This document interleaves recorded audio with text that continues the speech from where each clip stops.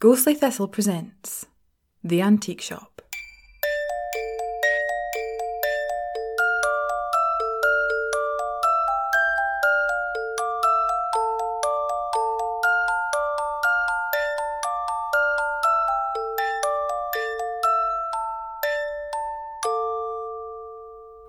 Episode 34. The Girl. Again. Cities are never as big as you think they are. You're never as far away from someone as you'd like to think. We all go around in our wee bubbles, thinking that they're small, no larger than a handful. And then you hear something that makes you think the world's a lot smaller than that. We're all a lot closer. It was the end of the month, and most of my pals were living off of instant ramen and Freddos, but still wanted to have some fun. We usually took turns hosting the others, usually whoever had the most money to spare, or the most booze lying around. On this occasion, and on many before, that was me. Bria was the first to arrive. A dish of nachos in her hand she'd managed to cobble together for what she'd had in her cupboard, with a sly warning that one or more things had been out of date. I took the nachos, she took a large glass of wine, and we sat waiting for the others, having a catch-up before everyone else arrived. I didn't know how we got onto the topic. Perhaps it was after the shop had come up, but she began to tell me about her cousin. He was having a bit of a hard time recently, and in the last week it had only got worse. It was a few days after they'd lost their job. It had been out of the blue, an unexpected redundancy. They'd loved their job, even though it wasn't that well paid, but without a salary coming in, they were getting worried over the debts they had. Credit cards and loans would continue to pile up if they couldn't pay them.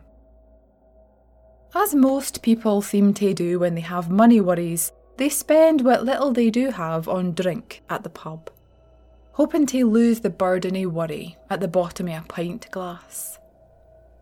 One night, well into the bender, the cousin was lamenting loudly to whoever would listen about their money worries, drunkenly rambling about how bad debt was and how unfair their employers had been.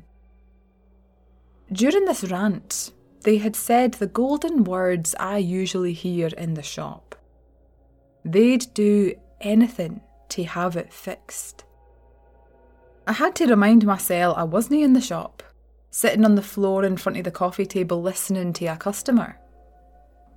Those words sent unease writhing in my gut until I could pull myself back. I was in my own house talking to a pal. There was no shop here, no customer and no problem, supernatural or otherwise. The cousin, a step away from being cut off by the bartenders, then noticed a girl approach. She took the stool beside theirs, put her own drink down on the table, and swivelled so she was holding their gaze. I didn't know what the cousin thought, if he was about to be scammed or hit on. The girl let the silence linger, letting it grow awkward, past the point of comfortable. The cousin waited, not wanting to touch their drink anymore and beginning to think they've drank so much they were hallucinating. The girl sipped her own drink, letting her eyes follow the glass as she put it back down on the table, condensation dripping down the sides and onto the sticky bar surface. Then she spoke. Was the cousin serious? Would he give anything to have his problems go away? Feeling the tension dissipate, but still not quite knowing what was happening, the cousin snorted into their own glass and said yes, of course they would. Perhaps they thought they were joking. Perhaps deep down in that childish part of every person, they were hoping that a stranger could snap their fingers and everything would be fixed. The girl nodded and then said she could give the cousin gold, enough to pay off all of the debts. The cousin went to stare at the girl, about to laugh in appreciation of her joke, or her charm, or whatever she had going on. Beside her glass was a pile of 5 small gold bars, shining eagerly in the dim light. Never having seen a gold bar, the cousin at first thought they were fake. The stamped writing on the surface, showing its weight, the company that had made it, and an official-looking list of numbers that were possibly an identifier, all served to snake doubt into their mind. The girl, after letting the cousin stare longer than intended, reassured that they were real and would cover all of their debt, with extra left over. All she wanted in return was the watch on their wrist. Was that it? All of that gold for one single watch? A Rolex, perhaps, an antique. It didn't matter. Between glances at the gold and the watch, one disappeared.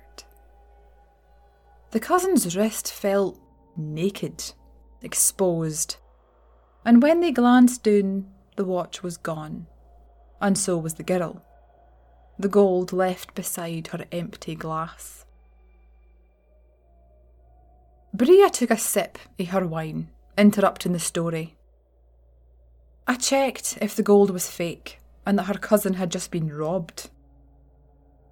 The answer was why she'd had to take some wine. The gold had been genuine. Exactly as the lassie had said, it had been enough to pay off the cousin's debt and leave a nice wee nest egg left over. I needed to go to this bar and beg poverty. Bria still looked troubled, as though there were more to this tale. The cousin, despite no having the burden of debt hanging over them, was saddened by the whole thing. The watch that had been given in exchange for the gold had been worth more than all of the gold bars in the country. To the cousin, at least. The watch that had been taken had belonged to their grandfather, who'd been dead a few years, but had given the watch to the cousin when they turned 18. The two had been close, closer than the rest of the grandchildren. The grandfather had practically raised them. The watch was one of the only things the grandfather had left behind, and the cousin had cherished it above all other possessions. Bria told me the cousin could have sold the watch and put a dent in the debt if they'd wanted. It was quite valuable, a family heirloom. But they'd refused, no matter how bad money got. Knew that the watch was gone, they were heartbroken. They'd intended to keep the gold and try to find the lassie to return it in exchange for the watch, but the family hadn't felt the same and cashed the gold in. I felt like I was in the shop. I felt the same level of confusion. The watch may have been worth some, but no as much as the gold the girl had left. Why the exchange? What did the watch really do? My mind drifted to Madame Honora, then away. It seemed too altruistic for her. Could it be the madam? The same madam who never left the shop and who let customers come to her to fix their problems? Who was this person who exchanged gold for a sentimental watch? Bria said the cousin had found the girl again, waited in the same bar one night to beg her to reverse their deal. She'd refused, saying they were the one who'd promised to do or give anything. She'd smiled and shooed them away, crossing her legs over each other and arranging her green velvet dress, reaching her painted hand up to smooth a loose lock of ginger hair. ginger hair. No. It was a coincidence. Plenty of people had ginger hair. Plenty of people who'd been trapped in books had ginger hair. Plenty of people making deals in bars had ginger hair. I asked Bria what bar it was, trying to keep my tone casual, and she told me just before the buzzer went and the rest of our wee gathering had arrived. I found it difficult to concentrate for the rest of the night, wishing I could suggest we go to this bar. I knew I needed to go alone, so my visit would have to wait. The next night I made my way there, half hoping it was wishful thinking, half hoping I'd see the creature I released for a book, if a creature she was. I'd never heard of anything apart from demons and madams that made deals with people, one thing in exchange for another. Was there a third madam, or was it just something I'd never heard of? I didn't know anything about the lassie in the book. I hadn't found any clue as to who she was or why she was in there in the first place. I did know it was my responsibility to put her back inside, and hope I didn't have more people's injury and pain on my hands. What I'd done to Reed was heavy enough. I wasn't dressed to go out, but it was a weekday, when bars were the quietest, only filled with regulars and the occasional person wanting a change. I found the bar where Bria said it was, nestled in the corner beside an old butcher's and opposite a Thai restaurant that looked as empty as the bar did. I opened the door and let the music spill onto the street. It was warm inside, the music background noise. One person looked at me, sitting at one of the booths, evidently waiting for someone they'd arranged to meet. Most of the tables were occupied by people who looked like they never left the chairs they sat in, and one or two booths were taken by groups of people that were as natural there as the stains on the table. I made my way over to the bar but didn't sit. I wasn't here to drown my sorrows or spend money I didn't have. I got the bartender's attention and asked her about the incident. I told her my name was Bria and I was here to see if I could intervene with the lassie and get the watch back. I didn't think I even needed to lie. The bartender was so eager to tell the story. She was more than eager to pull someone into her tornado-y gossip. According to her, the ginger-haired lassie had become a regular in the last few months. Every Thursday night, without fail, she'll turn up at the bar and start drinking. Despite how many she has, she never acts like she's drunk. Every Thursday night, drink in hand, she'll approach another patron and offer them a deal. Most of them say she's a thief and has stolen from them, but usually left something of more worth in its place. Some of the regulars and even staff have complained to the manager about her, wanting her to be banned as she causes nothing but trouble. Yet, for some reason, they don't. The bartender told me she thinks it's because the manager made a deal with her too, so can he throw the lassie out?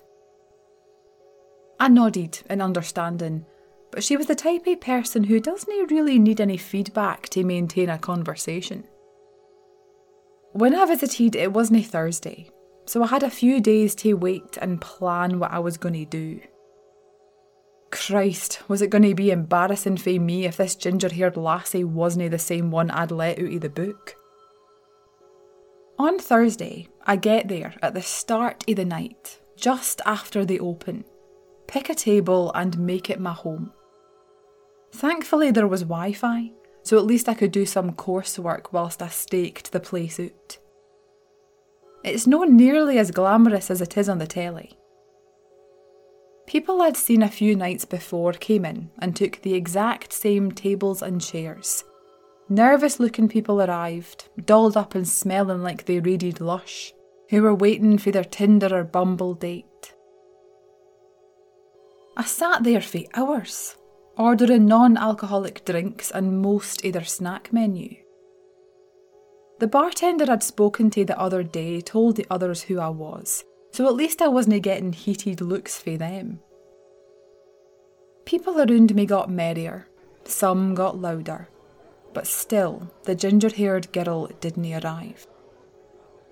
I thought maybe she'd moved on. Perhaps my pal's cousin had proved a step too far. I needn't have worried though. She eventually arrived, and just like with every opening of the door, every waft of cold night air that came in through the gap, I glanced briefly up, expecting it to be no one. I saw the green velvet dress, the blood-red lips and the curled ginger hair, and I felt a jolt of nerves in my stomach. It was her, the lassie for the book. I'd chosen a table far away from the door, in a corner. I could see whoever came in better than they could see me. Abandoning my coursework, my gaze followed her as she sauntered casually over to the bar and sat down, peeling her coat off with envious grace. No sooner did she have a drink in her hand than she had a look around the bar, eyes raking over every regular face and every new one. I gritted my teeth in anticipation of her recognising me, but a drunken demand for another drink at the bar pulled her attention away before she got to me. One of the patrons, a few stools away from her, was asking loudly for another drink, so addled with booze they thought they were speaking normally. They bore their misery about as well as they bore their drink. Poorly. I couldn't tell what was wrong by looking, but it was enough for the ginger-haired lassie to approach. She did slowly, like an adder sliding silently through the grass to snatch a mouse. I was too far away to hear what she said, if she said anything at all or just stared like last time. But I was ready. Closing the lid of my laptop, I darted across the bar and planted myself in between the lassie and her future victim. I told him she was a thief, and that if he wasn't careful, he'd wake up tomorrow morning finding all of his life savings gone. I think he was too drunk to digest what I was saying. Thankfully, the bartenders helped get him outside and into a taxi.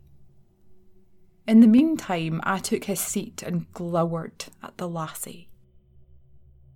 All she did was smirk into her glass, and I began to wonder if she'd always known I was in the bar, and that she'd approached a man to lure me out. I told her she should come back to the shop. I made sure not to mention the book, but it lingered in the silence after I'd finished. She started tutting me, reminding me that wasn't our deal. She didn't have to do anything unless I knew her name. Did I? Had I figured it out yet? She asked, sickly sweet, but I felt the hidden barbs. Waspishly I said I hadn't, but that it wasn't fair to upset people for no reason, taking items that were precious to them. It was brief, but there was a flash of anger behind her eyes as she carefully placed her glass down on the table. I heard the curt thunk as it touched the wood. Her smile was shallower, her humour faded. She told me it wasn't for no reason, and that it was just her nature. There was nothing really wrong with it. People got what they wanted in the end. They just had to pay the price, and she never forced them to do anything. I could have pointed out that they never outright agreed to it either, but I kept silent. Her smile turned feral, teeth exposed in a humourless way. She said if I didn't like it, then I'd need to be cleverer. Irritation bit like a midgie in summer. But what could I say against that accusation? How long had it been and I was no further towards solving this problem than I had been the day she'd sprang fae the book? Fuck her. She knew she'd won. She knew I was powerless. After downing her drink and throwing me one last triumphant smirk, she left the bar. And I knew she wouldn't be returning. That bar, at least, wouldn't be haunted by her. The patrons safe at last for her scheming deals. There was nothing I could do about the next place she decided to designate her hunting grounds.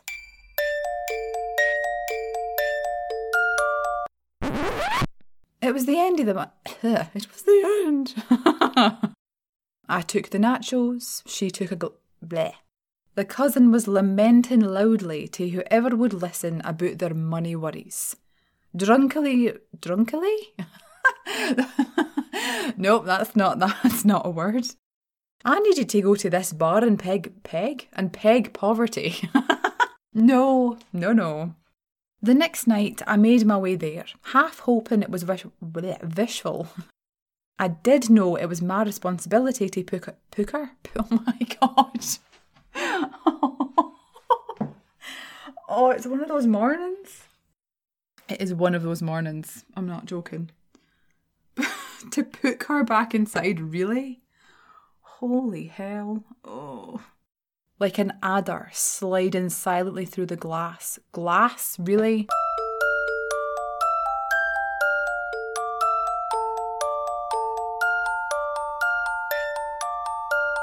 Thank you for listening to episode 34 of The Antique Shop. Episode 35 will be released in 2 weeks' time.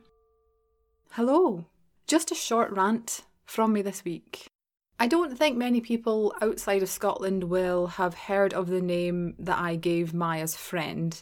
So if you managed to get to the end of the episode wondering what on earth I was doing, the name I chose for Maya's friend is obviously Bria. It is a real name. It is a real word. It's actually a Gaelic name, so I don't think you would have heard of it really outside of Scotland. I've never actually met anybody with the name personally. Nor have I ever heard of anybody with that name, but it is quite a popular name, and you will understand why when I tell you what it means. So Bria, it means beautiful. There. Yeah. So the name of Maya's friend is Gaelic. It is not spelled how it's pronounced because Gaelic. And there's your Scottish word for the week, or Gaelic word for the week rather. Don't say I don't educate you on anything other than history. So another small cultural note, I mentioned Freddos in the episode, and I don't think anybody outside of the UK are going to know what they are. 80% of you are American, so I will be explaining this for you. So instant ramen, I think everybody knows you have that in other places in the world. So Freddos are wee chocolate... oh god, how do you explain what a Freddo is? Oh, that's so weird. You don't realise how weird something in your own culture is until you have to explain it to somebody that's not in your culture. Yeah, so, right, I'm going to try this. Freddo is a chocolate frog-shaped treat that you get in the UK. They've been around for years. They were around when I was a bairn, a good 20 years ago, and they're still around. So yeah, they're essentially a chocolate-shaped frog, but they're flat, and they have caramel on the inside. I think I've not had one. Oh, I've not had one in actual decades. So yes, they are essentially a chocolate frog, but it's flat, and yeah, it's got caramel inside. And they used to be 10 pence, but I think they had to put them up. Yeah, like everything good, they got put up. I might be wrong. I've not. As I said, I've not bought or really seen one. They still sell them though, I think. They're still around. I don't know how popular they are, but they used to be 10 pence. But I think, was there not a news story a few years ago? Somebody from the UK remind me, or tell me, but I think a few years ago they put them up. And there was like this outrage, like this national outrage that they'd put up Freddos from 10 to like 12 pence. Maybe it's like 20 now. Inflation's a bitch. But yeah, that's what a Freddo is. So they, when I was growing up, as I said, they were 10 pence. I only ever maybe bought one or two. I don't have a massive sweet tooth, so I'm not that big a fan of chocolate. But when I was a bairn, I think I bought a few, and yeah, they're not very big. They're maybe, I don't know, like maybe 8 centimetres long. For our American friends, maybe 4 inches. They're really not that big. And as I said, yeah, Freddo is the frog. That's his name. Oh God. So yeah, you don't realise how strange, how weird something is until you have to explain it to somebody that is not familiar with it. That's what a Freddo is. So it's put it in because obviously Maya and her friends were meant to be like skint at the end of the month, so they couldn't afford proper meals. So obviously a 10 pence Freddo and a 90 pence instant ramen cup. It's £1. So yeah, there you go. There's your cultural education of the UK for the week as well. So you got your Scottish word of the week / Gaelic word of the week, and you've got your cultural thing of the week for the UK. The third thing is more of an announcement that will not affect anybody, even myself. It is officially Dr. Ghostly Thistle now, which it's been almost a week since I found out. And it hasn't sunk in, I don't think. It's still really weird. Yeah, I was Miss. So obviously I use Miss. My real name, Miss Ghostly Thistle. Anyway, Miss was the title that I've been using since birth. And it's still really strange. I think I haven't changed anything. So I haven't actually changed it on my bank details or on my like address or anything like that. But the first thing I changed was my CV, which was quite weird. I don't know why that was the first thing I went for. It's still so strange to kind of remove the Miss and put Doctor. It's bizarre. Yeah, I don't know what else to say. It's very unsettling. Like, some part of it's a bit unsettling. Yeah, becoming Doctor. Now I have the rest of my life to call myself Doctor now. Great. I really hope I don't become one of those people that insists it's Doctor. It's nothing but Doctor. How dare you call me anything else? So I'm hoping that that's not going to be me. And then my ego is not going to inflate so much that I am the dickhead in the room. Anyway, I promise I won't. I promise I'll keep my ego in check. So yes, there we go. There's my news. There's my personal news. It's taken a while. I know, but it is official now. I got the confirmation from the university. It is official. Thank you so much for listening, and I hope to see you next time.